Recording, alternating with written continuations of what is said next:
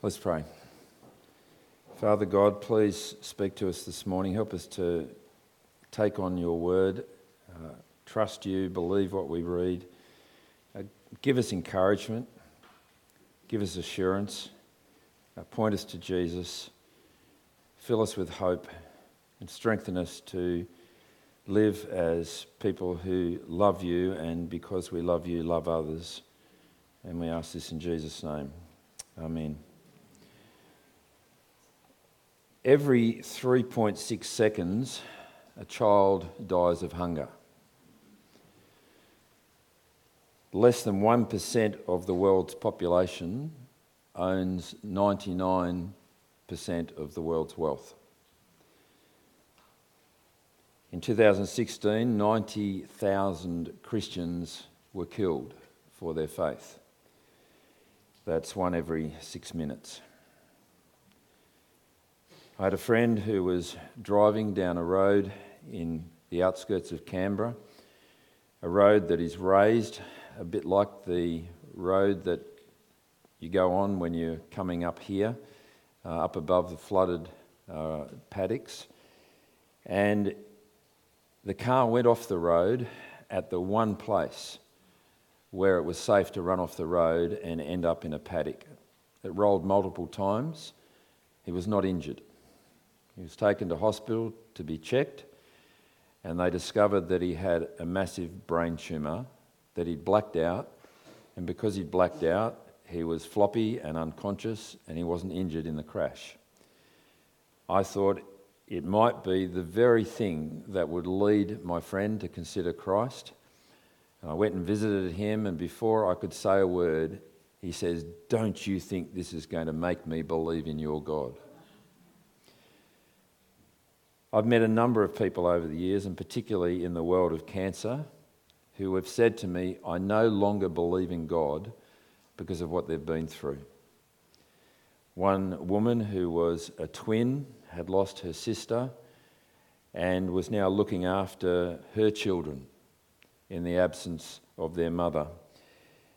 And she said how she used to go to church and used to believe in God, but she does so no longer.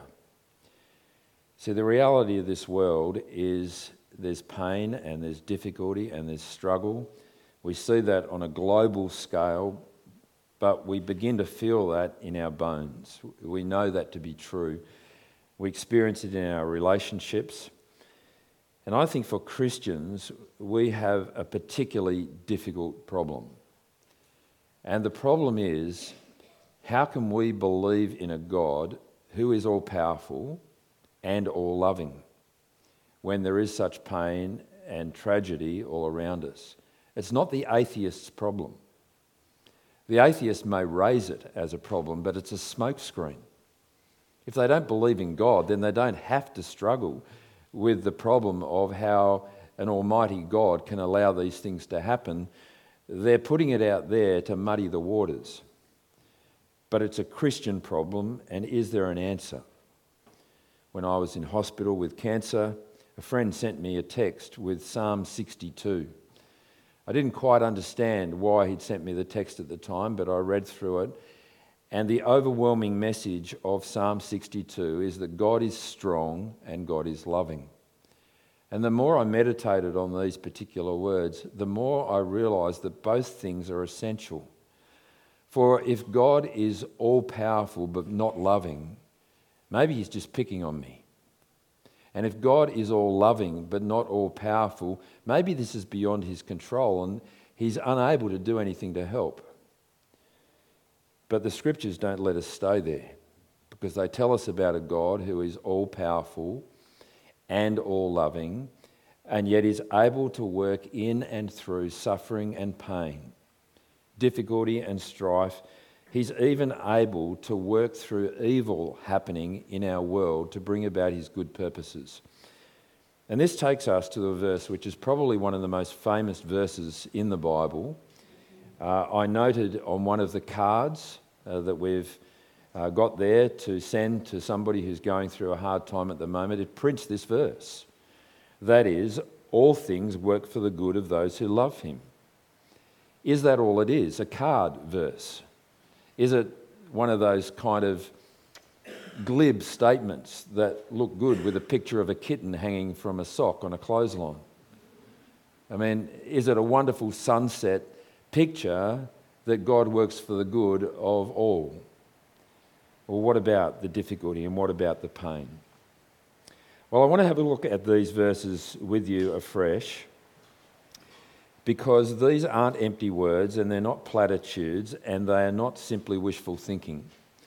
And a careful look at these words in Romans 8, I think, takes us into the heart of some of the most profound promises from God in the Scriptures. And we would do well to meditate on these verses regularly, particularly as we get older, particularly as our world is so difficult, and particularly as challenges come to us trusting God in the midst of the world that we live in. So let's have a careful look at these verses again. And we know that in all things God works for the good of those who love him. In the original, the sentence starts with God. God works in all things, and we know this. And I think it's helpful just to realise that God is the focus of attention here. But I want to take the verse piece by piece and look first of all at the fact that it says that God is at work in all things. And in all things doesn't mean in some things. It doesn't mean simply in the good things. It also means in the bad. It doesn't mean simply in the healthy times. It also means in the sickness, in the pandemic. It doesn't simply mean that God is at work in prosperity. It also means that God's at work in poverty. God is at work in all things, the big and the small, the known and the unknown, the difficult and the straightforward, the religious and the secular. God is at work in everything. And the context for us in Romans chapter 8 is the context of suffering. We've seen general suffering that the world experiences. We see specific suffering that Christians experience. And God is the God who is at work in suffering. General suffering, Christian suffering. God is not simply the God of blessing only. I think sometimes we have a very small view of God, that when something is going very well, there God is at work. But when things are painful, God seems to be absent. But let me read you these verses from Isaiah. Isaiah chapter 45 and verses 6 and 7. I am the Lord, Yahweh, and there is no other. I form the light and create darkness. I bring prosperity and create disaster. I, the Lord, do all these things. They're challenging words, I think, to us, because it means that it's beyond our ability to comprehend how an all-powerful and all-loving God might bring disaster. Why would he do that? Why would God bring suffering? Why would God bring pain? Why would God create disaster? It just doesn't fit comfortably with us. And I wonder whether this is an area where we need to do some serious reflection, both in Scripture, so that our view of God grows, but also on our experience, so that we understand our experiences better. A number of years back, I was doing some training in counselling and mentoring, and I was invited to draw a life map. A life map is something that you can do it on a big sheet of butcher's paper. That's what we did. And we kind of detailed key events in our life. And there are a number of things that stood out, some things that were really exciting and positive and joyous, like getting married, for example, and having our first child and things like that. And there were some other things that were a lot more difficult. And we had to map these things according to how we felt about God at the time and what had been the response afterwards. And there were three significant events for me over the kind of 15 years or so, maybe longer, that had all been massively difficult for us. But when we look back at these events, and I think Fiona shared this experience with me, they were also times when we came to appreciate God in ways that we'd never done before. The first was in 1996 when we were on holidays in Coffs Harbour. Fiona was 5 months pregnant. We'd just moved house. We'd planted a church at the beginning of the year. Everything was pretty intense. We were exhausted and we needed a holiday. And we had a baby that was due in January, so we thought in September we'd go on holidays. Fiona woke me up at dawn on the 1st of October and said, "I'm in labour." I thought, what? Most people didn't even know that she was pregnant because it was winter and you wear baggy clothes. And 4 o'clock that afternoon, our daughter is born by caesarean, weighing less than a kilogram, and then airlifted to spend the next 100 days in intensive care. That was an incredible experience, and it was incredibly painful because we were given about a 25 to 40% chance of her survival on day one, and there were times when we were given next to no chance at all. One time I turned my phone on after preaching at church, and our daughter, I was told I needed to rush in to see my daughter because I mightn't see her again.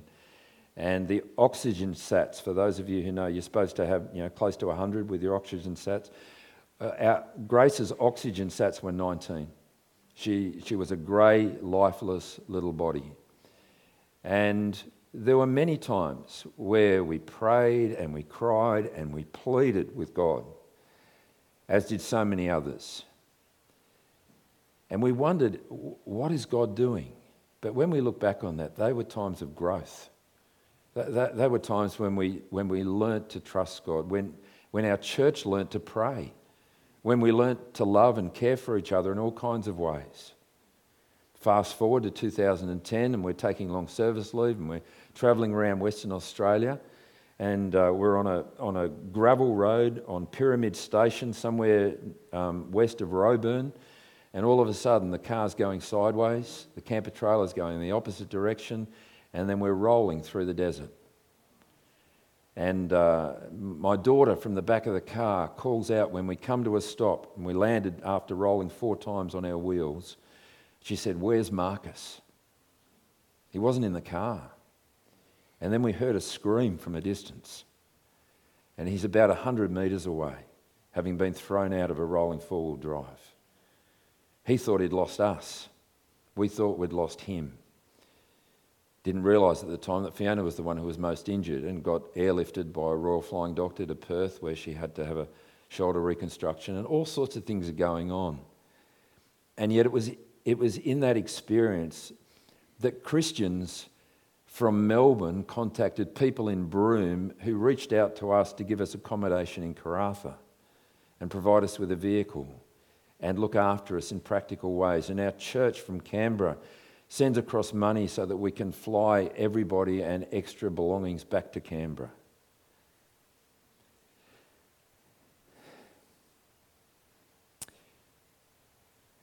And then 15 months later, I'm diagnosed with stage 4 lung cancer. I spent most of that first year really depressed. I couldn't work out what God was doing. It didn't make sense. We really were persuaded that He wanted us to plant a church in Darwin.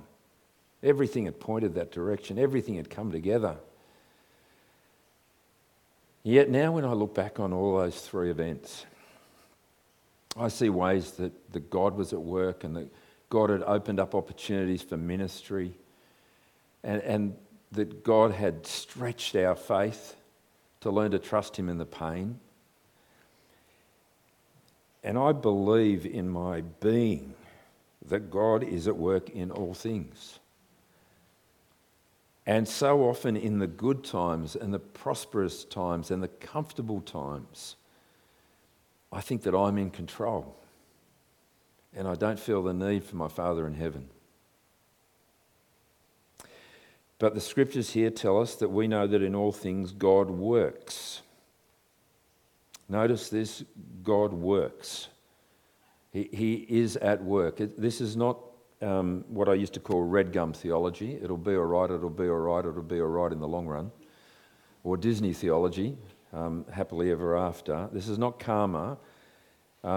This is not when some things are inexplicable, then God is doing things. But when there's a scientific explanation, that's just normal. No, it's actually God is at work in all things. We've got to feel the weight of this, I think. This isn't just a line for a greeting card. This is a profound statement about our God, that he is at work in all things, that God has a purpose, he has a plan, he has intention. He's bringing about good things. God is at work, notice, for the good of those who love him. That's his purpose. God's purpose is good. Bad things are happening. God has good purposes through those things. Good things are happening. God has a purpose through those things. And the good that God is at work in, we need to see carefully, because the danger for us is that we think we know what our good is. So, God, please give us a dry weekend with the sun shining. How many of you prayed that? We prayed that at church, didn't we? God gave us a very wet weekend. But God is at work in all things for the good of those who love him. Even those of you in swags, camper trailers and tents. God is at work in all things for those who love him. But what is the good? We may be tempted to think, well, it's good for the farmers, but it's not good for the campers. But that's not what God's saying. He's saying he's at work in all things for the good of those who love him. You love him, he's at work for your good. Well, what is your good? Well, look at the verse. He's at work for the good of those who love him, who've been called according to his purpose. For those God foreknew, he also predestined to be conformed to the image of his Son. There's the good. That's what God's working at. He's conforming you to the image of his Son. It's raining? Praise God. He's conforming you to the image of his Son. There may be obvious things there, learning a little bit of patience. There may be other things that we'll never appreciate. Maybe God will make them clear in eternity. We do not know. And often we won't recognise what God's doing at the time. But we need to appreciate that the whole trajectory of Scripture bears testimony to God working this way. One of the wonderful examples of it is right at the end of the book of Genesis. I probably mentioned this when we started Exodus. But Joseph, who dominates the landscape for the last 13 chapters of the book of Genesis, has been sold into slavery. He spent time in an Egyptian prison, and he rises to become effectively the prime minister of Egypt at a time of famine. He gets to take control of the whole famine relief and to provide care for not only the Egyptians, but the people of Israel who come for relief. And this is what God says through Joseph. Don't be afraid. Am I in the place of God? You intended to harm me, but God intended it for good, to accomplish what is now being done, the saving of many lives. It's hard to imagine when 11 brothers, or 10 of them, threw their brother in a hole and then sold him and then lied to their father that he'd been killed, that God was at work. What on earth is God doing in that? Well, Joseph tells us at the end of Genesis, saving many lives. And friends, that's the trajectory, isn't it? You go forward right through the Bible and Moses and Samuel and David and Solomon and the prophets and you find your way into the New Testament, and then you see Jesus. Jesus being betrayed, sold for 30 pieces of silver, whipped, mocked, scourged, crown of thorns, nails through his hands, nails through his feet. Incredible evil. The abomination that causes desolation. Here is the worst thing that humanity could possibly do. Here is the greatest of all evils taking place. What's God doing? Working for the good of those who love him. What you meant for evil, God meant for good, and the saving of many lives. So we have an incredible Father in heaven who works this way. And he does so because he wants us to become more and more like his Son. He's making us more like Jesus. He's making us to be more like the people that we're actually created to be. You know who is the perfect image of God? It's Jesus. And we were created to display God's image. And so we will do that more and more and increasingly well and precisely as we become more like Jesus. And that's what God's doing through the suffering and through the pain and through the good times. And in all situations, God is changing us to become more and more like Jesus. And we thank him for that. It doesn't mean it won't hurt. But that's what God is doing. He's conforming us to the likeness of his Son. And we experience that, I think, bit by bit with the disciplines and the changes that take place in this life, with people's character changing and people becoming more God-focused and people learning to love like God does and people growing in trust and so on. And we'll experience it fully in the life to come, completely. One day we will see people perfectly in the image of God.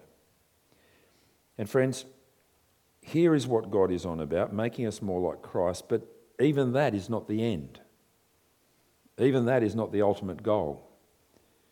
Now look at what verse 29 says. He who, where is it? For those God foreknew, he also predestined to be conformed to the image of his Son, so that he, that is Jesus, might be the firstborn among many brothers and sisters.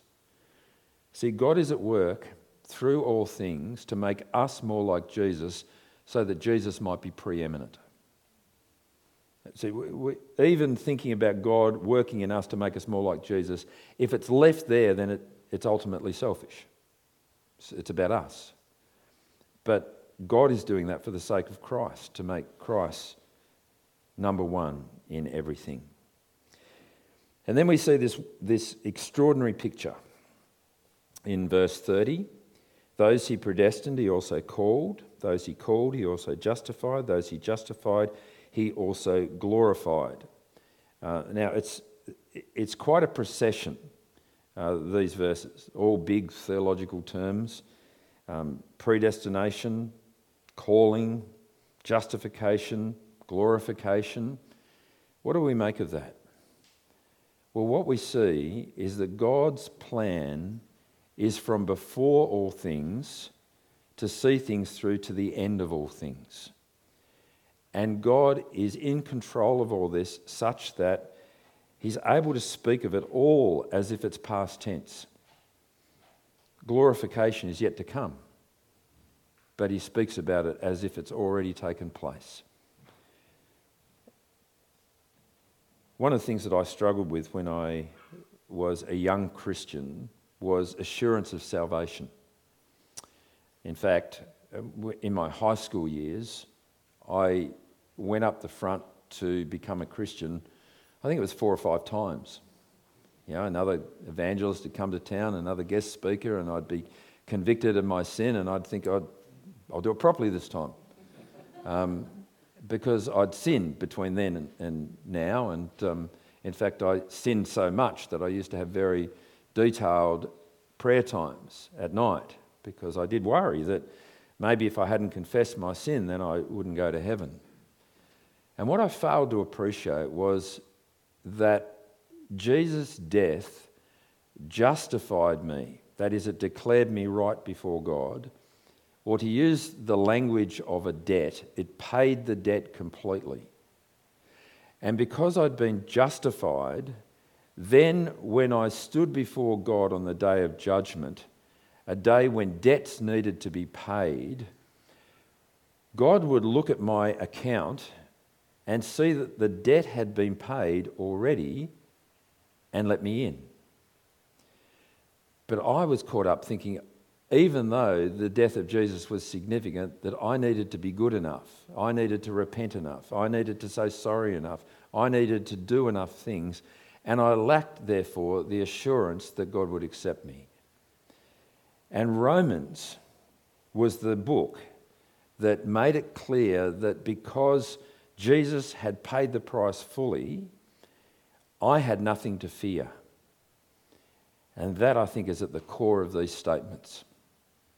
Because God has a plan and He's put it into effect through Jesus, and in Jesus we can be fully justified, therefore we will be glorified. Just look to Jesus. So friends, we have nothing to fear then if we look to Jesus, because God is a God who keeps His promises. And I'll move through this next bit a little bit more quickly, but these are some of the most wonderful promises in the Bible. We need to let them sink in. Verse 31, what then shall we say in response to these things? If God is for us, who can be against us? Who can be? Well, let's put it another way. If the creator and sustainer and judge of all the universe is for us, who could possibly win in a battle against Him? See, if God is for us, then it doesn't matter what opposition, what struggle, what suffering we may go through, it can never compare, it won't compete with God's commitment to us. Verse 32, He who did not spare His own Son, but gave Him up for us all, how will He not also, along with Him, graciously give us all things? See, are we tempted to think that God is holding out on us at times? But if Jesus was given by God, the greatest gift that God could ever give, what would He hold back that was of good for us? Nothing. He graciously gives all things.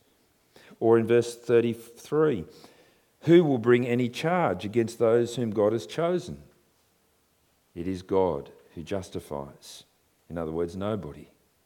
Who is then the one who condemns? Well, no one. Christ Jesus, who died, more than that, who was raised to life, is at the right hand of God and is also interceding for us. See, it's a courtroom scene picture, in a way. It's Satan as the accuser, standing there, saying to God, it's outrageous that you should accept Dave McDonald. Because I can tell you what Dave McDonald has done, what he's said, and even what he's thought.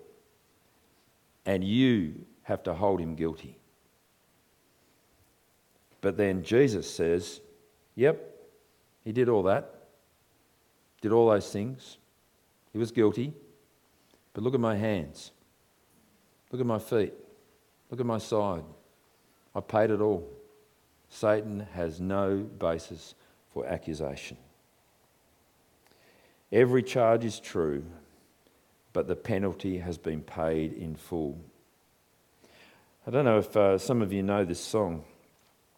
I've written the words here and I can't remember the name of it or whether we sing it at Salt. But these are a couple of the verses that strike me with this picture. When Satan tempts me to despair and tells me of the guilt within, upward I look and see him there who made an end to all my sin.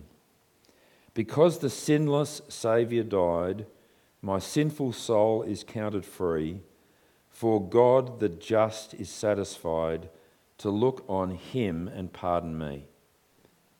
Someone tell me what that song is? It's called Before the Throne of God. Before the Throne of God Above. Yeah, we do sing it sometimes, don't we? I knew I'd heard it somewhere. Yes. Yeah. Yep. It will be now. It will be now, exactly. It will be now. Yeah. On the list. Yeah. But understanding this means we can have full confidence before God. And if any of you are unsure about where you stand with God, you don't have to be unsure. It's not arrogance to say, I'm going to heaven. It's only arrogance to say that if you think you can earn your way there, or if you think that somehow you've been good enough. But if you know that you'll never be good enough and Jesus has paid it all, then it's humble to say you're going to heaven, because it's taking Jesus seriously. Because Jesus isn't mucking around when he dies for you. Well then, let's look at these final verses. Who shall separate us from the love of Christ? Shall trouble or hardship or famine or persecution or nakedness or danger or sword? As it's written, for your sake we face death all day long. We are considered as sheep to be slaughtered. No, in all these things we are more than conquerors through him who loved us. For I am convinced that neither death nor life, neither angels nor demons, neither the present nor the future, nor any powers, neither height nor depth, nor anything else in all creation will be able to separate us from the love of God that is in Christ Jesus our Lord. In other words, friends, nothing can separate us from God's love. Nothing that we experience, nothing that happens to us, nothing that we go through. Here we see God's love is held tightly and firmly in Jesus. And we are held in Jesus. Some of us, I think, are tempted to look at the circumstances and when they're going well, think God loves me. When they're not going so well, maybe he doesn't. And we end up being a little bit like that little boy who picks the daisy and he's trying to work out whether his girlfriend's on board. She loves me. She loves me not. She loves me. She loves me not. She loves me. Oh, good. And you just got to work out which one to start on, don't you? But if you look to your circumstances, some days it'll be great. Some days it won't be so great. For some people, it'll never, ever feel like God loves you. That's why we don't look to our circumstances for the evidence. God demonstrated his love for us in this, that while we were still sinners, Christ died for us. Romans 5:8. 1 John 4:7, this is love, not that we loved God, but that he loved us and gave his one and only Son as an atoning sacrifice for our sin. That's where you see the love of God. Not in what happens to you one day or the next. Not in the worst or the best of circumstances, but in Jesus. Keep looking to Jesus, friends. Keep turning to Christ and seeing the incontrovertible evidence that God is working in all things for your good. So let me just wrap up a few things here. I guess we should start with a couple of questions. How big is your God? Or how big, to put it another way, how big do you really think God is? Do you limit God sometimes? Happy to see God at work in the blessing, not so happy to see God at work in the suffering. It's a real temptation. This is a passage, and a passage that points to a truth that is, as we saw from Joseph through to Jesus, true in the arc of Scripture, that God is at work in all things, the good and the bad, for his ultimate good of making us like Christ so that Christ will be the firstborn of a whole new creation. God is doing that. And we need to realise that God is that big. And that big God, that loving God, that all-powerful and all-loving, majestic Creator has humbled himself to be our Saviour. And we can be justified before God, no matter what we've done, where we've been, how bad, how evil, how ashamed. We can turn to Christ and receive forgiveness to be justified before God. Satan wants you to doubt God's power. He wants you to doubt God's trustworthiness. He's tempting you to put your trust in all kinds of things other than God. but only God can ultimately be trusted. And nothing can separate you from his love.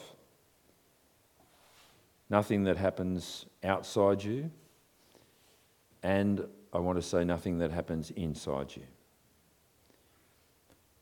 I had the opportunity a few years ago now, just a few, to take the funeral of a man who was 89 who had been my Sunday school teacher.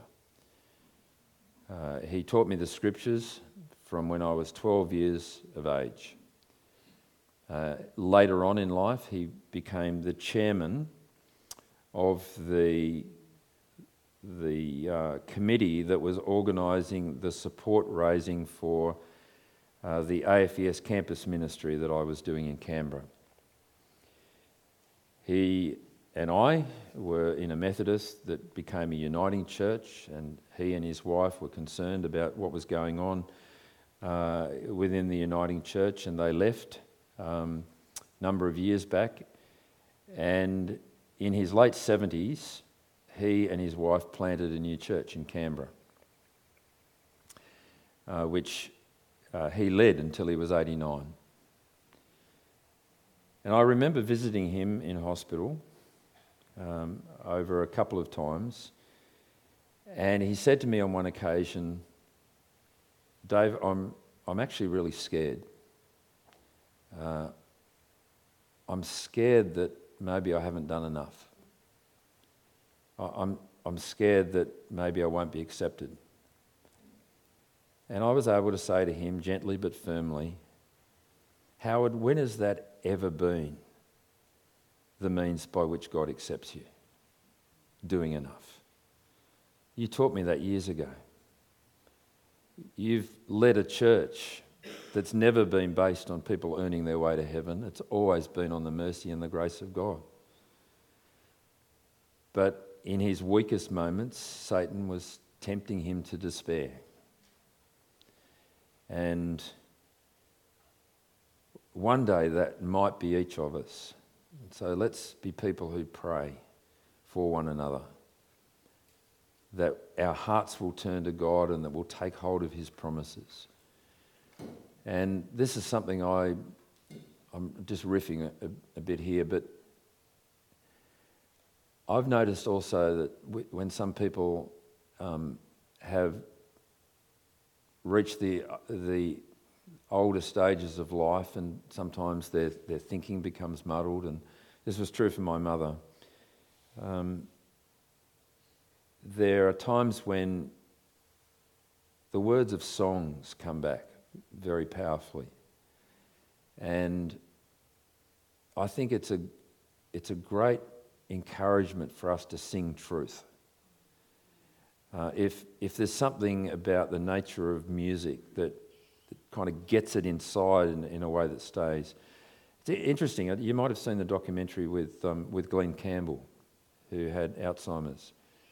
He couldn't string words together, but you put him on stage and he could sing every song.